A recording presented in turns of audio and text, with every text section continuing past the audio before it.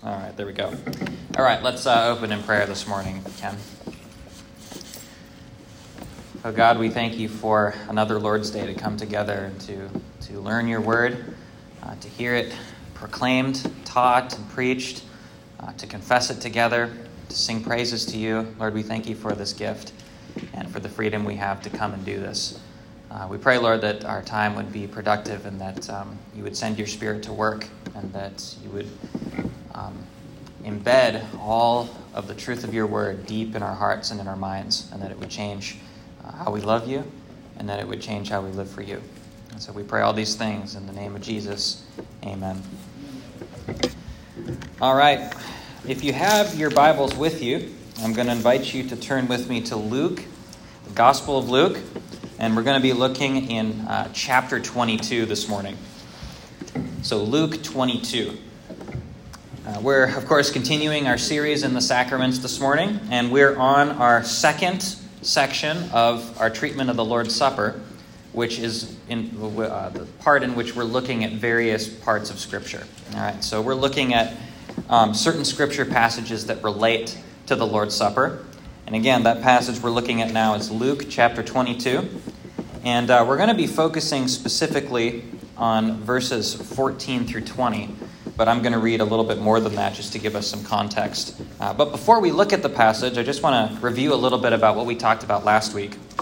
You'll remember that in our baptism section of this series, right, one of the major theses that we were seeing in Scripture and that we were trying to prove and to sort of build upon and expand was the idea that circumcision and baptism are very closely related, right? So in the Old Testament, circumcision was the sign of inclusion in the visible church. And now in the New Testament, baptism is the sign of inclusion in the visible church. Right? So there's that tight connection there. And we saw in Scripture that in the Old Testament, circumcision had the same function as baptism does for us. And there's a tight connection there that we see, for example, the Apostle Paul making and so on. So we argued that pretty carefully, and I think you all remember that. What we're doing now in our section on the Lord's Supper is we want to understand that the Lord's Supper, like baptism, doesn't just pop into the church out of nowhere. All right? It has connections. Just like baptism is not something completely new, but corresponds to circumcision. Right? So the Lord's Supper is not something that's completely new, but it also corresponds to an Old Testament sacrament. And that Old Testament sacrament is the Passover. Right, so we talked about the Passover last week. We talked about what it means, how there's, in the Passover, right, you've got the concepts of feasting and salvation and sacrifice and joy in the Lord and all of that kind of all wrapped into one. Okay, and so we've got those same ideas showing up in the Lord's Supper, which we'll be looking at this morning. But the other thing that we noted is that in the Gospels and also in Paul, there's a very close connection there that the authors make between the Lord's Supper and the Passover.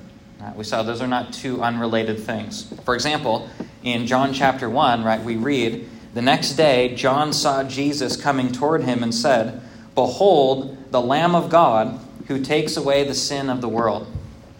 And there John has in mind the suffering servant of Isaiah 53, the lamb led to the slaughter.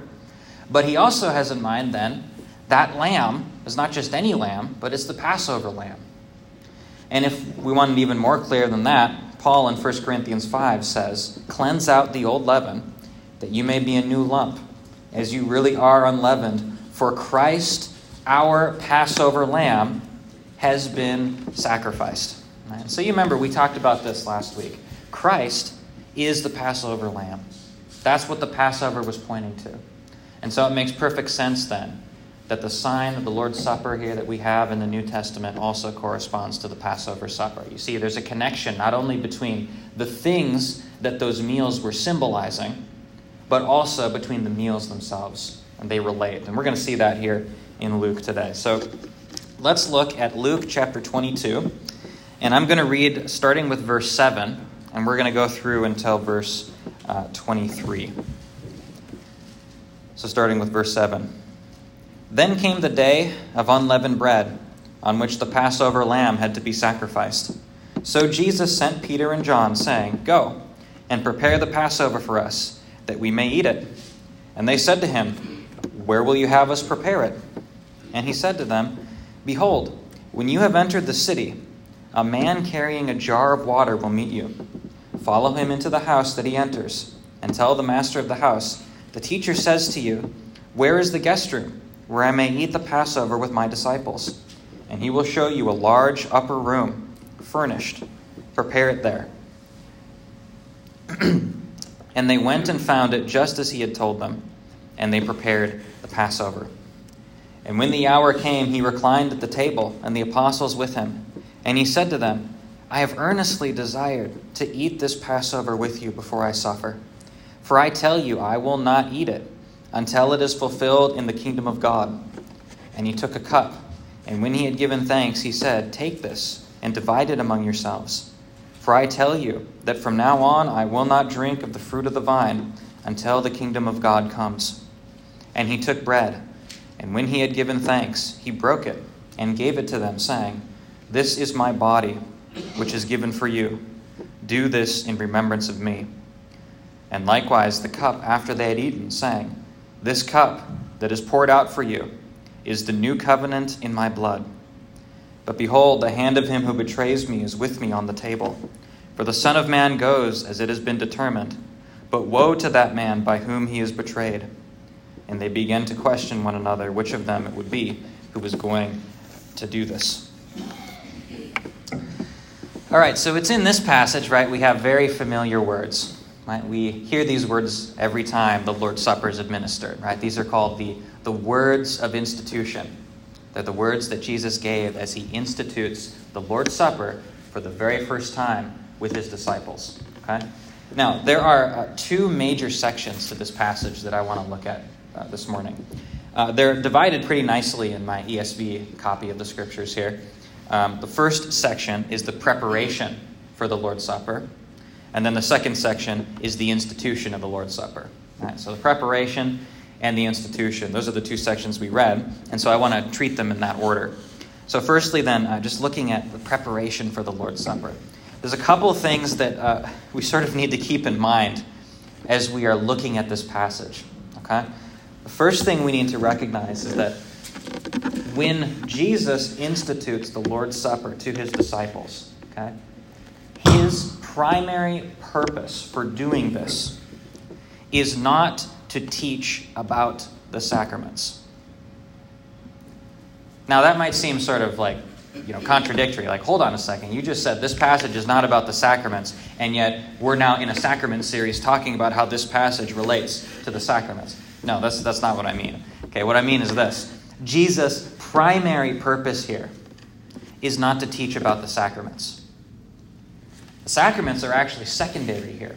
The Lord's Supper itself is somewhat secondary, because the Lord's Supper that Jesus is instituting here is a sign and seal of the greater thing that Jesus is talking about.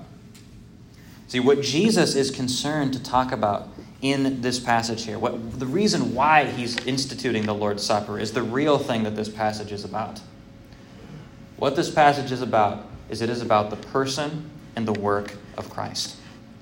It is about what he is about to do. That he's about to suffer. That he is about to actually be the Passover lamb. That's what this is about. And the supper is pointing to that, which is why he is instituting it here. Okay? So let's get that straight before we even start here. This is not primarily about sacraments. It's only secondarily that. It's primarily about the work of Christ. And the way that Jesus here, the second thing to note, just by way of introduction, is not only that Jesus is primarily concerned about his work here, but secondly, that the way that he describes his work to the disciples here as he institutes the supper is he describes it in profoundly Old Testament language. All of this here is not new. When Jesus says, this is my body, this is my blood, this cup is the new covenant, this cup is poured out for you. None of this is brand new language. This is all rooted deeply in the Old Testament. And so we're going to look at that as we go through this passage. Right? This is not new stuff. Jesus is bringing out through simple words what the Old Testament says in the prophets. Okay? All right. So now that we've got that out of the way, let's talk a little bit about the preparation for the Passover. Notice here how clear it is in verses 7 through 13 that Jesus and his disciples are partaking of the Passover feast when the Lord's Supper is instituted. You see that? We noted last week that there are some who try to say Jesus didn't institute the supper on the night of the Passover. All right? Well, you just read this for a second. Verse 7. Then came the day of unleavened bread on which the Passover lamb had to be sacrificed. I don't know how they get around that. That's pretty clear. That's very clear. Verse 13. And they went and found the room just as he had told them, and they prepared the Passover. All right, so Luke is going out of his way here to explain that they are partaking of the Passover feast. The lamb is going to be slaughtered on Thursday night. All right, and Jesus is going to institute the supper on that very night. All right, so this is setting the context here. Luke is doing this on purpose. He's very careful to explain. Jesus is not going to institute the supper out of nowhere on just some random night. But he's going to do it on the Passover. And he's going to do it during the very Passover feast itself. Because Jesus is going to show that this is connected to the Lord's Supper. Because he is the Passover lamb that the Passover feast was actually looking forward to. Okay? All right. So that's something about the preparation. The next thing about the preparation, and the last thing, is notice where the disciples are. Now, it doesn't actually show up in this text. You have to go back some verses to see this. But the disciples and Jesus right now, they are on a place called Mount Moriah. This is where they're partaking of the supper. Now, Mount Moriah is not just some random mountain. But that's the very mountain that goes all the way back in the Old Testament to a number of different events. And chief among those events is the story of Abraham and Isaac. I'm sure you remember the story about Abraham. Oh, it's not a story, sorry. I'm sure you remember the historical account of Abraham as he is commanded by God to sacrifice Isaac, his only son. You remember that? Now, child sacrifice is not really something that God condones, and it would have been thoroughly surprising for Abraham to hear Yahweh command such a thing, that he would sacrifice Isaac. But nonetheless, Abraham exercises profound faith because he gathers the wood, right? He gathers all the stuff he needs. He takes Isaac, his only son, and he brings Isaac to Mount Moriah, where God commands him to sacrifice Isaac. And you can just imagine the agony Abraham would be going through in that situation as he's got his son and the donkey. They leave the servants behind. They go up onto the mountain. Isaac's like, hey, Dad, we don't have a sacrifice. What are we going to do here? We've got all the stuff. We don't have a lamb. And Abraham's like, no, God will provide. Just wait and see. Profound faith. And Abraham brings Isaac up onto the top of the mountain. He sets up the altar. He's got Isaac laying on the altar, and he takes out his knife. And he's got it raised up over Isaac. Now, I don't know about you, but I don't think Isaac would be very pleased with this situation. He's not just sitting there saying, okay, Dad, do what you want. No, he's probably screaming in terror. And as the father hears the sounds of his son screaming in terror, holding the knife over him, just at the last nick of time, an angel of the Lord says, hold on, stop. Don't do that. And then God provides a lamb. A substitution. A substitutionary lamb. To die in the place of Abraham's son. There is serious symbolism going on here. Because Luke does not record that these events happen on Mount Moriah for no reason, just to give us a naked historical fact. But this happens specifically because that event of Abraham and Isaac was pointing forward to the true substitutionary lamb that Jesus would be. So notice that not only is Luke connecting Jesus and the institution of the supper and Jesus' person and work to the Passover, but he's also connecting it to Abraham and Isaac and to serious types of Christ in the Old Testament, going all the way back to the Abrahamic covenant.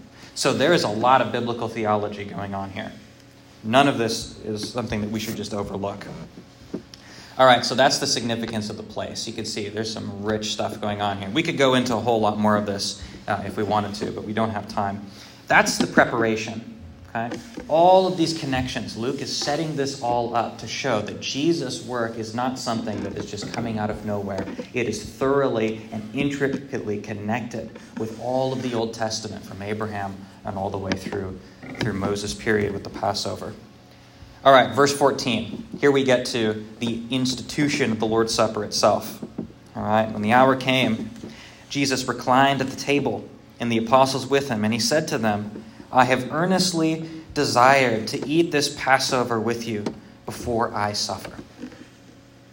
So Jesus, as he's getting ready to institute the supper, as he's getting ready to explain his person and work to his disciples, he tells them he has been eagerly awaiting this time. Now, sometimes I've wondered why he was eagerly waiting. Like what's the purpose for that? And I think it's this. You know, Jesus, throughout his earthly ministry, as he taught the people, as he taught the disciples, right, one of his favorite things to do was to teach in parables. Right? Taught lots of parables. And sometimes when we think about parables, we have this idea that, you know, Jesus taught in parables because he wanted to use helpful illustrations so that people would more easily understand what he was saying. And then, you know, sometimes we hear that, and that's not actually quite right. Because what Jesus himself said about his parables was exactly the opposite. The disciples asked him, they said, why do you speak in parables? And you know what he said? He didn't say, oh, it's because I want more people to understand what I'm saying. So I use lots of good illustrations like the good preachers do. No, what he says is that I speak in parables so that people will be confused by what I'm saying. And it's like, wait a second, Jesus wanted people to be confused? Well, no, what he's saying is that people will be confused by what he's saying because they need the special illumination of the Holy Spirit so that they can understand what he's saying. And so Jesus, throughout his whole earthly ministry, not only is he speaking in parables, but just as he's teaching in general, is saying all kinds of things that people can't understand. And while he does sometimes hint very directly at what he's going to do, that he's going to suffer and that he's going to die, most of the time he speaks in much more flowery language that is hard to understand in the moment, but then when you look back, you actually understand what he's saying. And so Jesus then, throughout his ministry, even with his disciples, has not come out and said as explicitly as he could have who he is and what he's going to do. Now he does. He has been eagerly awaiting this moment where he's going to come right out and connect his person and work to the explicit statements of the Old Testament. Not that he hasn't done that before, but now he's going to do it succinctly and most clearly. And so that's what he does here. Notice how he goes about doing this. Verse 17. And he took the cup, and when he had given thanks, he said, take this and divide it among yourselves. For I tell you that from now on I will not drink of the fruit of the vine until the kingdom of God comes. And he took bread, and when he had given thanks, he broke it and gave it to them, saying, this is my body, which is given for you. Do this in remembrance of me. And likewise the cup after he had eaten, saying, this cup that is poured out for you is the new covenant in my blood. So as Jesus explains to them more clearly his person and work, he does it in two ways. He uses bread and he uses the cup of wine. Okay? Now, when Jesus does this, when he talks about his bread, the bread being his body, right, that's not a new idea. What he is doing is he is referring to the Old Testament the idea that the body is one of the featured and most important parts of a sacrifice. And the other part of a sacrifice is not just the body, but it is the blood. The body and the blood. Those are the two parts of a sacrifice in the Levitical sacrificial laws. And we can actually see this if we were to look at Hebrews chapter 10, where Hebrews talks about the fact that the blood of bulls and goats can never take away sin. And yet now Christ has been given a body which may be broken and his blood shed as a sacrifice. Okay, so Hebrews 10 talks about body and blood being connected as the two parts of a sacrifice, as well as we see this in Isaiah, like Isaiah 53. The point that Jesus is making here is that his body is going to be broken. His blood is going to be shed. And all of this is going to be as a sacrifice. This is explicit Old Testament language. This is not new. Explicit Old Testament language. That's the significance of his body here, and his blood. But then he also talks about the fact that his blood is a cup poured out. And it is the cup poured out, which is the new covenant in my blood. Now, this concept of the new covenant is also not new. Jesus is not just coming up with this on the spot.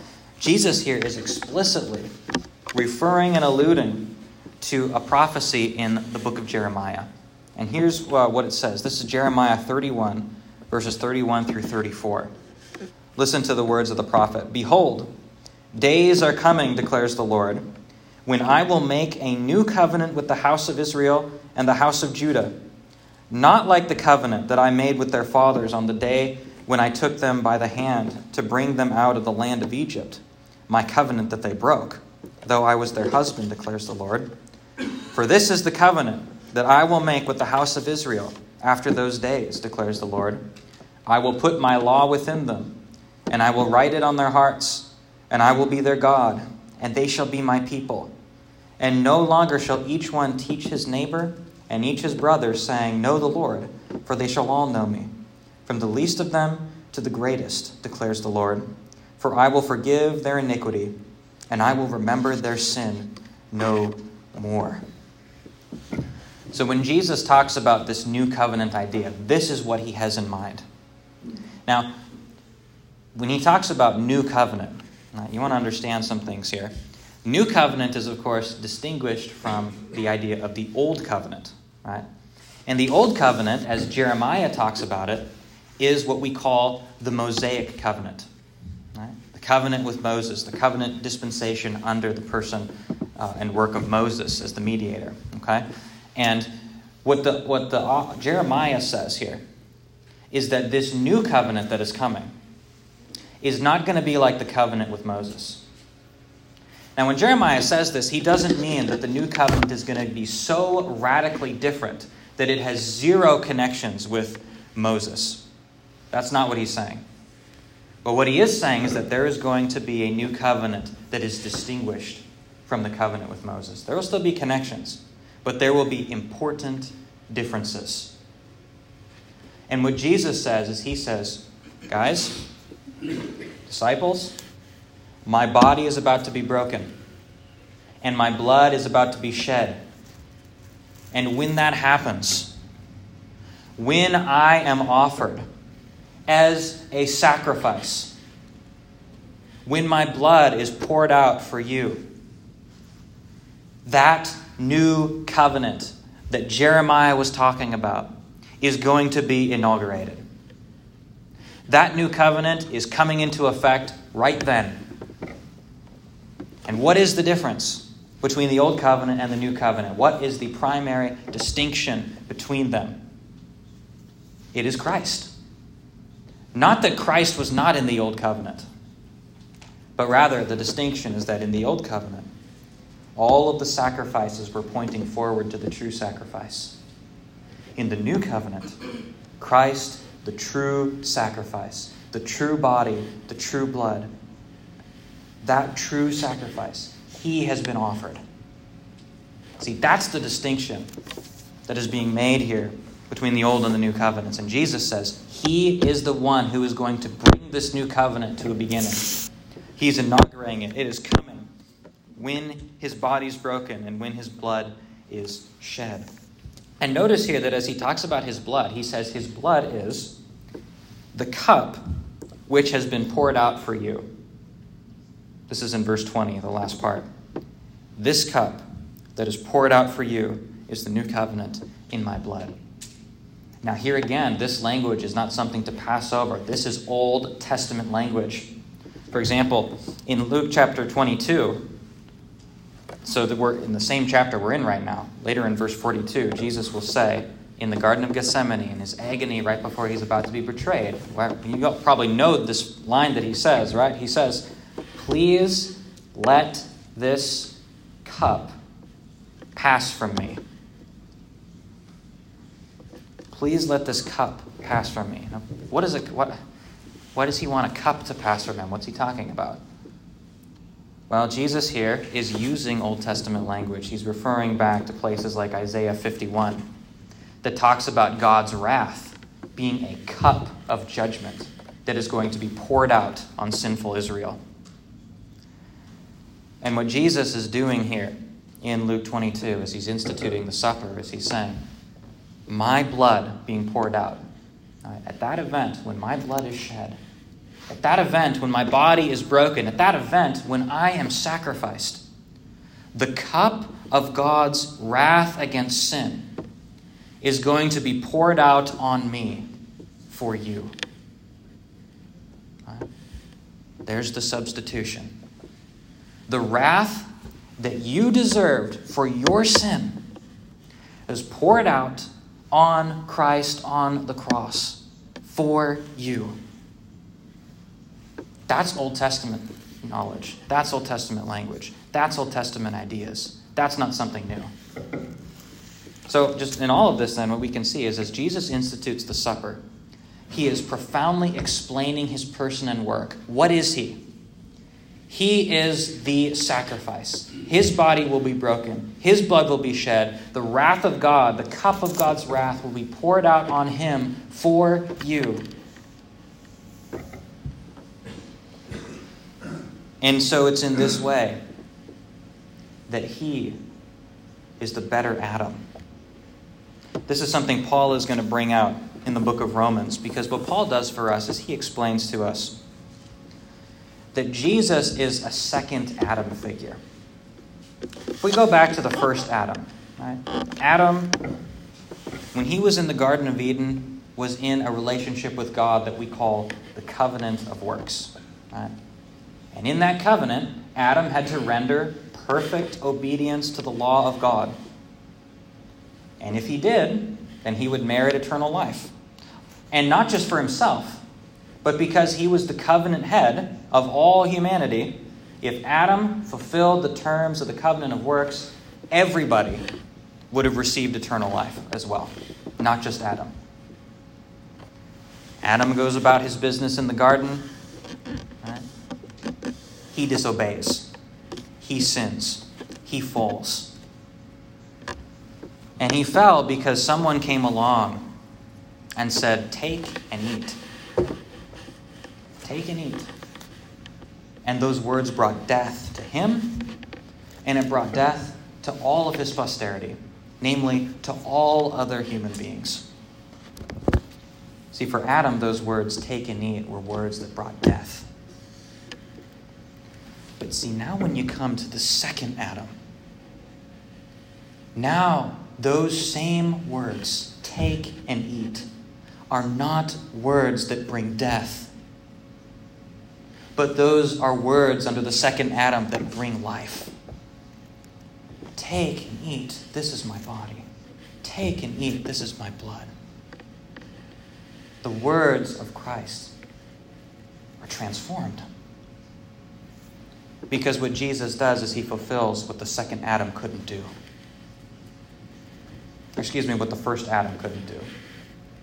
Jesus, as the second Adam, changes those words that once brought death into words that bring life. That's his work. That's what he's doing as that perfect sacrifice that has now come under the new covenant. We'll look more at the words of institution and some of the theological implications in future weeks, but we're out of time this morning. Are there any questions before we finish out?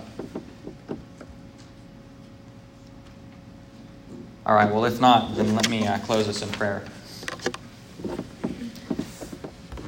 Lord God, we thank you for the scriptures, and we think especially this morning of Luke, and especially chapter 22 of Luke.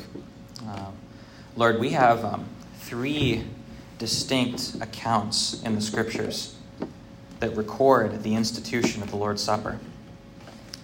And God, we thank you for those accounts because it shows us the great importance of this event. Lord, we thank you for this gift of the Lord's Supper, and we thank you that it so wonderfully and so remarkably puts on display the person and the work of Christ.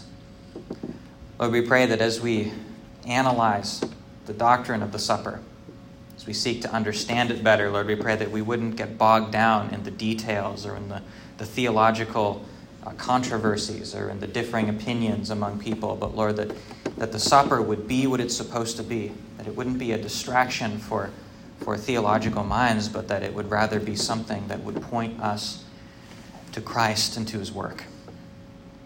And we pray that it would be an effectual means to signify those truths in the gospel and to seal them upon our hearts and strengthen our faith.